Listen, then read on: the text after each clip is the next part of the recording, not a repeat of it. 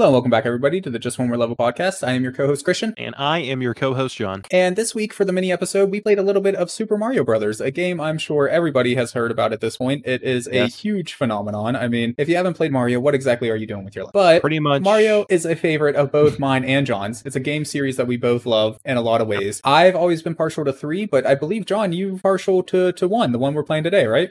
Pretty much, yeah. I'm if I'm gonna pick one 2D Mario game to main, it's gonna be Super Mario World on the Super Nintendo. But if I have to pick an but of NES the original game, trilogy, of the original trilogy, it's got to be the first one. Yeah, I just love coming back to it over and over again. It is something that for the longest time, me and my friend had this game. We had this game to play. He didn't have 3. He wanted to have 3 because we wanted to be able to play 3, and we wanted to have Super Mario World, but we didn't. We only had this one, and I wasn't that good at this one. So I decided that I was going to play it over and over again until I got better at it, and I have actually beat the game. I beat the game a couple of times, and there are 2 levels in the game, as I was discussing with Christian on the stream before we started here. 2 levels in the game that I can actually speedrun. I can actually speedrun my way through those 2 levels specifically, which is a fact that I'm pretty proud of because, Christian, let's get right into it. So this game has garnered a huge following over the years. Everybody knows what Super Mario is, and when people think of Mario, they most likely think of this game if you're a common audience member. And something that people have done with this game over the years... If you're a common audience member of a certain age, I would say. Of a certain age, yes. Because at a certain point, you got to remember that the 3D Mario games took over, and then, of course, after that, you now have the new generation of 2D, 3D Mario games. True. Very true. That a lot of people will think of. But for people like us who grew up with a Nintendo, I mean, this and 3, that's Mario. Right, that's Mario. So something that people have done with it over the years is learn how to beat it as fast as possible. I don't know if this was the first game that people tried to competitively speedrun, or at least game-breaking speedrun. But it is insane. There's a lot of great series that you can watch on that, and it's gotten to the point to where it is just seconds. The human-played version of this is just seconds away from the theoretical maximum that a machine can do.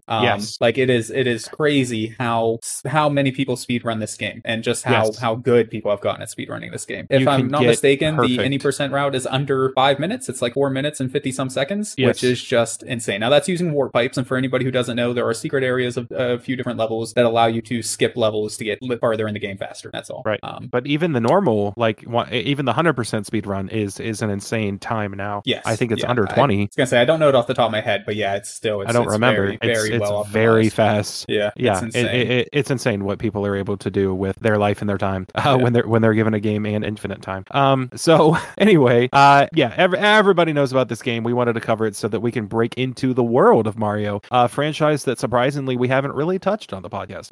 We've talked about Zelda. We've talked about other Nintendo properties. Considering not only how large Super Mario Brothers is, or Mario is in general, but also that it's been hugely influential on both John and I. It's really quite surprising we haven't talked about it at all yet. I think the thing is, it's just, what are we going to say about Mario that you don't already know? And that's exactly it, guys. Like what? Mario. What? That's how I felt going into Grand Theft Auto. That's how I felt going into Minecraft. What are we going to talk about on it that we haven't already talked about? I feel like at least with those games, there's interesting perspectives, right? Like the fact different that you like Minecraft as a game, and I like Minecraft as kind of an engine to build games, for instance. I feel like that's a little bit of interesting banter. With Grand Theft Auto, maybe not as much, in different play styles. You still have your I know. But anyways, you have your serious players versus your non-serious players and stuff like that. But then Mario, there's only really, I guess, 3 groups of people: the people who speedrun the game, the normies, and then the collectors like you. And that's kind of that's there you go. Yes. But hey, if anybody if you doesn't don't know what Mario is, you run to the right and you collect stuff and you jump on enemies. Yep, that's about it. That's for me. For me on Mario, I am nicknamed every coin Dorsey. Every coin Dorsey. I collect all the coins that I possibly can in a level. I have been known to be at about 11 lives at the end of the game from collecting so many coins.